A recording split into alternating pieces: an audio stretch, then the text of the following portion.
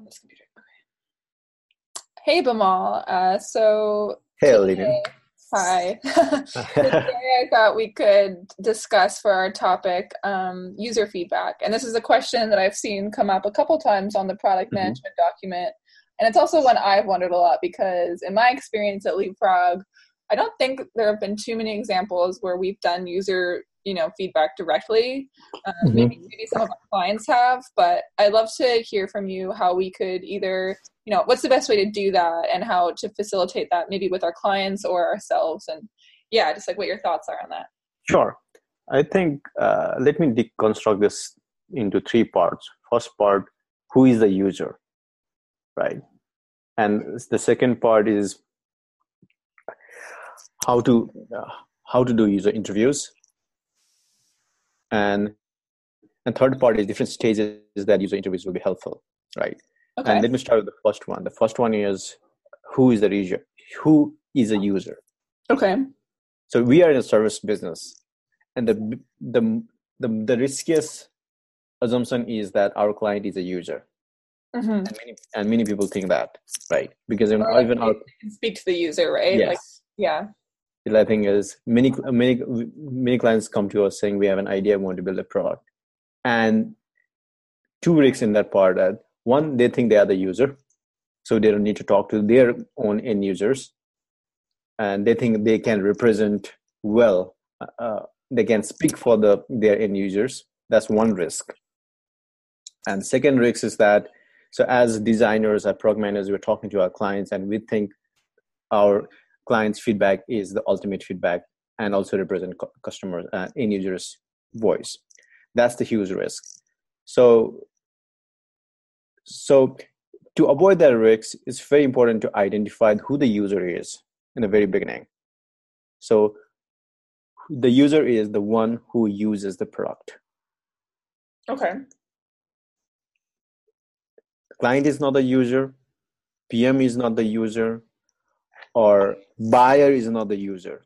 Mm-hmm. The user is the user. The user is the user. And it's many times, many people make this mistake, right? Do you think that this is important to discuss Okay. with the client, Out, like, to out. make sure that they Yes, don't assume that they're the user too? right. Correct. It's very important to come with the same page as a client that you are not the user. So when we are at the design stage, when you're talking about have you design stage, or when we are talking about writing a story at the very beginning, right? Writing user stories at the beginning, have you validated the problem with your user? Even you before if you go to the design phase. Like we talk about solving the problem in three stages, right? Words, designs, and code. Yeah. So even at the worst stage, the client needs to talk to his or her users and validate whether the problem, the assumptions, all of those they are making in the word form make sense for the user and solve the problem. Mm-hmm. So that's why it's very important to identify who the user is and not make a mistake that client is a user or PM is the user or somebody who represents the client user is the user. Okay. And second part about this, how to do user interviews, right? Yes. And the another risk at this stage is many people think user interviews or user feedback is about selling your idea to the user and getting their feedback. Mm-hmm. This is a very solution oriented approach. For example, right? Okay, I have designed let's say we are doing a podcast, and let's say we are building a product for our podcasters, and we assume that okay, podcasters have to podcasters have to uh, publish their podcast in many different platforms and takes time to go and upload in all of those things. That's the assumption you make, right? As a creator, and you are not a podcaster yourself, and you assume that, and you go to the user and saying, you to and say, would you buy a product that helps you submit your podcast to all the platforms? right? That you are selling the idea. Uh-huh. So it starts with, would you buy it? Right.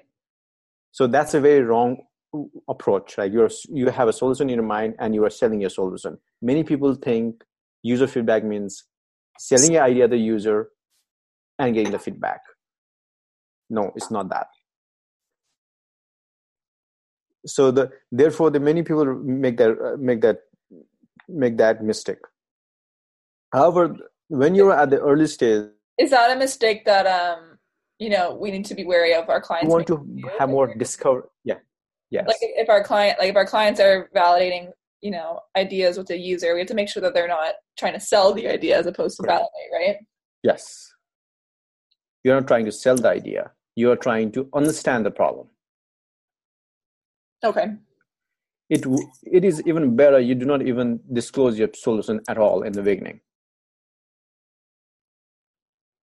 So if the client though is doing the user feedback, then we have to.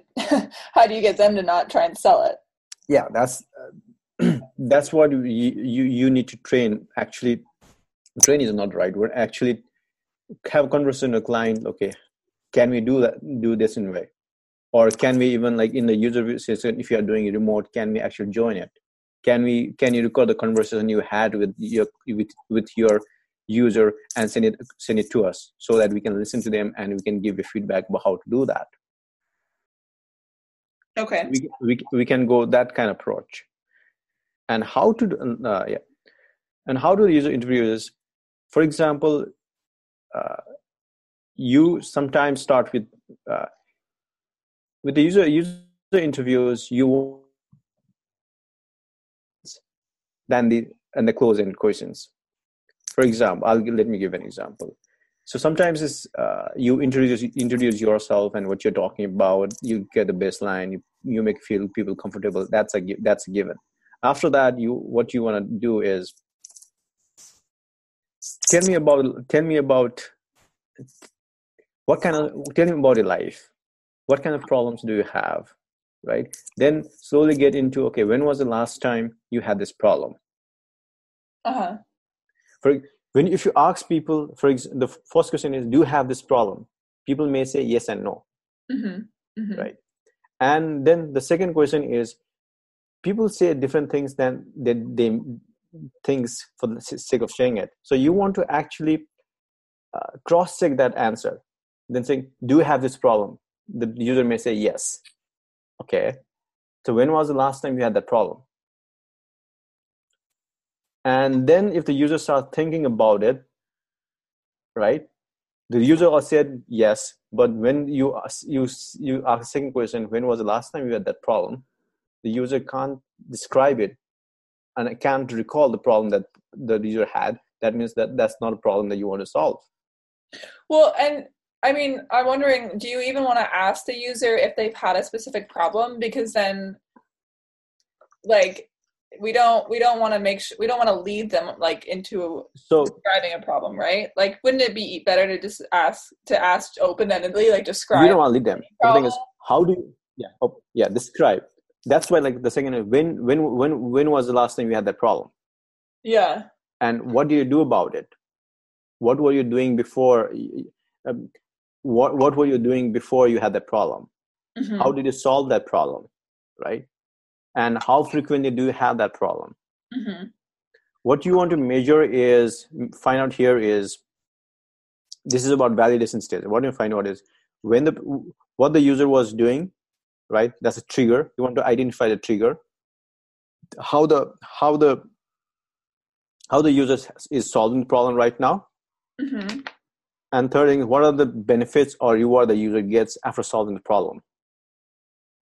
Okay. Yeah. Now, so here, if user is not trying to solve the problem, right? That means it's not an important problem to solve. Right. Right. It's not urgent enough. Yeah. It's not priority enough.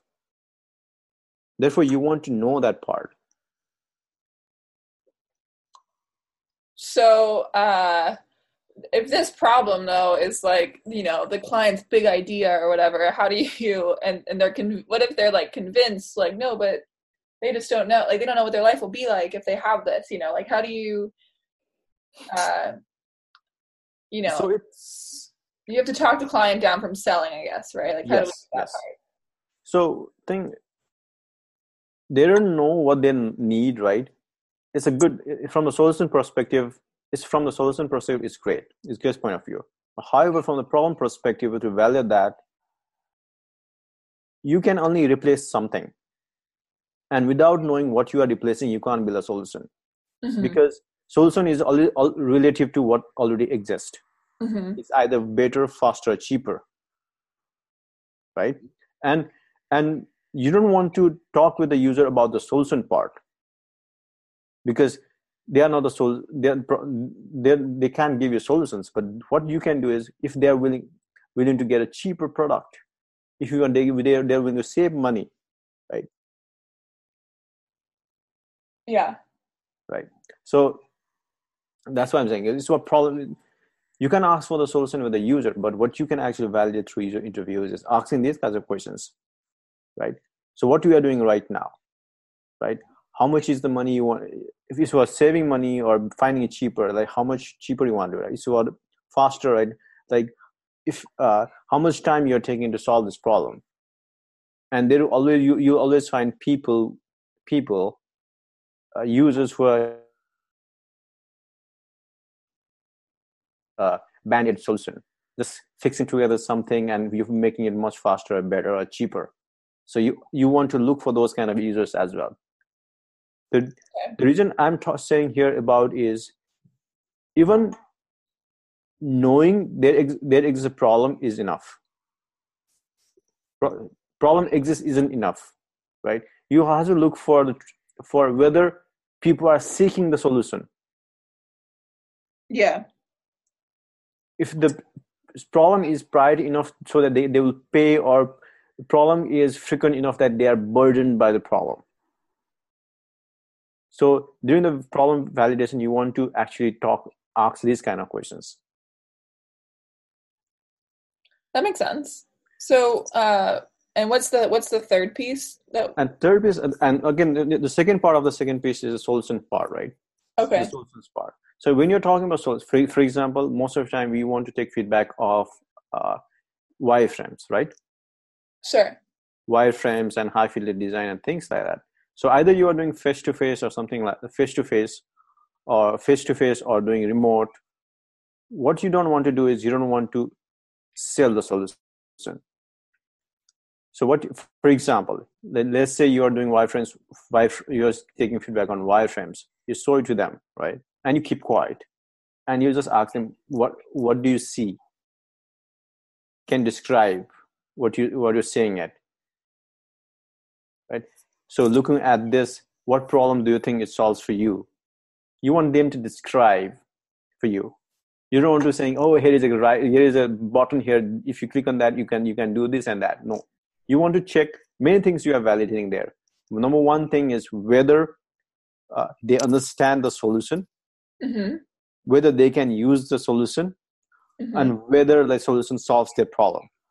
Mm-hmm. And what is their mindset behind that. Therefore, just showing them and making sure that they understand it, and asking them to think loud helps. Even here, you don't want to be leading, you don't want to be guiding, though it's very very each age, like people do not, you as a designer or problem solver, you have designed something, you have created something, right? But you just don't do what you thought they would do. You actually want to interrupt and say, hey, why don't you just do that? So you want to actually pause the temptation from doing that. That makes sense. Yeah. So in one of the products, this didn't used to happen in all the projects, but I made sure that happened in one of our clients' project, and it working so well. At least what we do is, any idea comes in, talk to the target audience, talk to the target audience and make them speak out loud, and whether it solves the problem or not. Ask a lot of open-ended questions. The beauty of doing that is, if when the user starts playing back the problem you're solving, the solution you are giving to them, and the benefits they are going to get without you explaining to them, then you know that's the signal that you are solving the right problem. So how do we get access to the users? That's a good question. So they're different. That's why let me come to the third part, right? How to get access to the part. Mm-hmm. So what is really helpful is, if you are doing a consumer product, what we could do is create a landing page and just ask for sign up button and spend some ad on Facebook or Google so that people sign up from there. And there is a self-selection happening through them. When people sign up, then you actually email them and say, hey, do you have 30 minutes or 45 minutes to talk about this problem? Thank you so much. Something like that. That's how you acquire users to talk to. And in a business world, right? In B2B enterprises, they are actually service providers where you pay something and you get access to those kind of users. Oh, interesting. Yep. And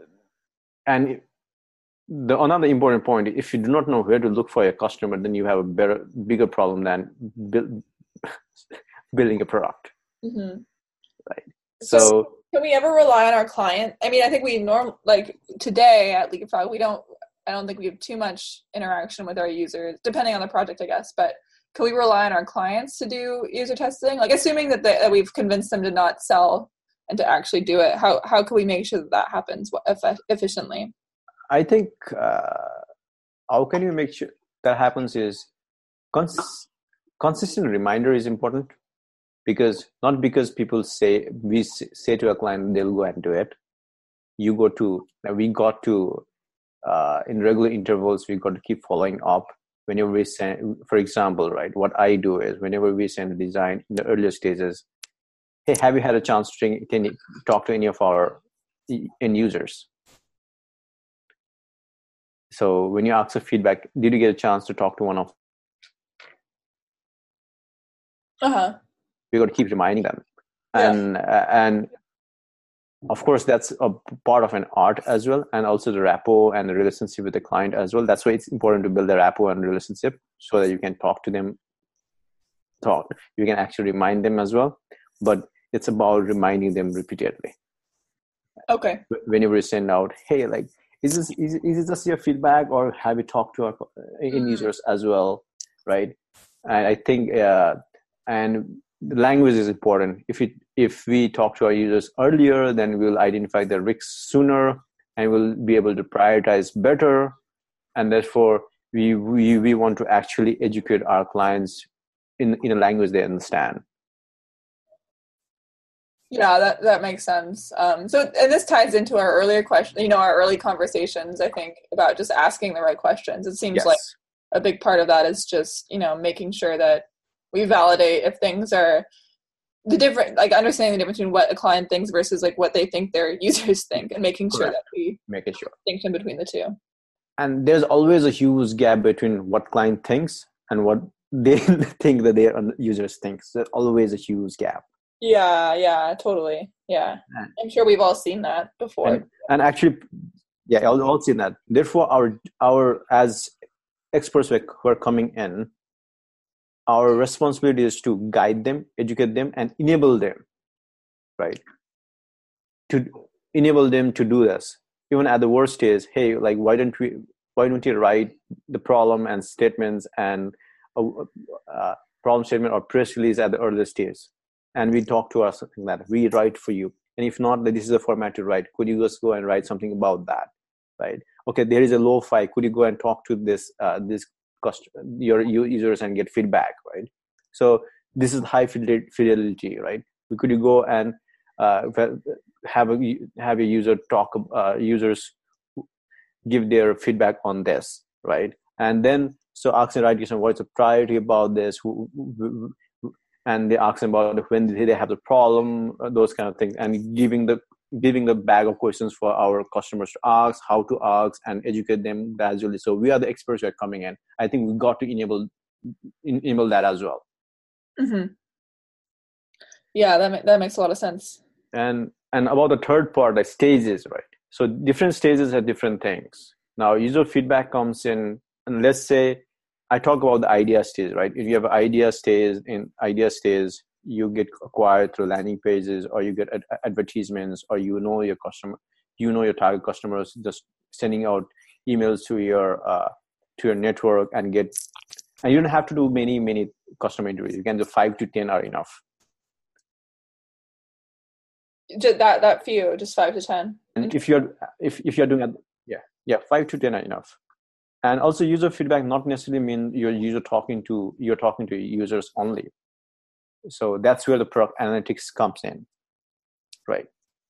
For example, if your product is already live and you want to add some certain feature, before you are adding any feature, you can actually fake it there, adding a new feature, a new button or link there, and see whether people are going to click there or not. And people who click there, see who have clicked, and then go and talk to them. Why did they click on that? So like A/B testing, you mean, kind of? Not per se A/B testing, but also because we won't have any. If A/B testing works if there are a huge number of users, but even if you want to add any feature, right, we can just add a link or button there and say, and say that, okay, if they click on that, and before building the product, building the feature, you talk to people who have clicked on that. Not even A/B testing, right? Just the same, even before adding any features. And you do this, follow the same process as if we are building a new product. Then you actually write about it. Then you actually do the low fidelity, high fidelity, and talk to users, and then go and build the product. And also if the whatever about usability or problems and what people are using it, those kind of things can come through. For example, there are tools such as Full Story, right, where you can play and see how people are using it, right? There are heat map products which you showed you where people are clicking it and where people are not clicking it. For example, Mixpanel will tell you what are the most important features and what people are not using it. And again, when you have when you have support tickets, from there you can know what kind of support tickets the people are. If this is for live products which are already in the market. I see. So from those kind of different channels, right? Of course, in the idea stage, you have more in-person interviews.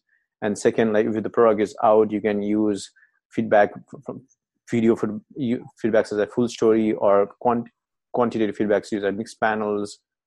And then if you want to add new features, then building a fake one first. And before going doing product management, people who actually figuring out who click on those fake features and doing a one-on-one interviews with them, then crystallize more. So that's how the third stage you in, and choosing a right methodology for that particular stage. Generally, at the early stages of the idea stage, you need more qualitative, more in person. And when the product is out, then it was a mixture of qualitative and quantitative. So it's something that we need to work into the fabric of every stage, basically. And depending on where we are at the stage depends on the type of test, type of feedback that we can gather. Right. Cool. All right. Well, I think that's a good start to the conversation, and maybe we can pick this up again some other time. Yeah, I think that's what user feedback for, to summarize, user feedback for validation of the problem, user feedback for validation of a solution, right? User feedback for the idea stage, user feedback for the production product, right? The different variables there, and we can actually understand which stage are we in and follow the right process. And when you are doing a user interviews or you think that understand that you are not selling, you're actually learning about the problem or solutions. So always ask open-ended questions and always try to identify what's the trigger point, how are they solving the problem right now, what reward they get, right? And how frequently they are solving the problem, right? How valuable is the problem or solution or feature for them? So figuring all of those out through different kinds of user feedback methods help. Cool. Well, thanks for taking the time to explain this today. Always pleasure. And I hope it's useful for our leapfroggers and everybody who listens to this. Cool. Okay, thank you. Talk to you later. Sure. Thanks. Bye.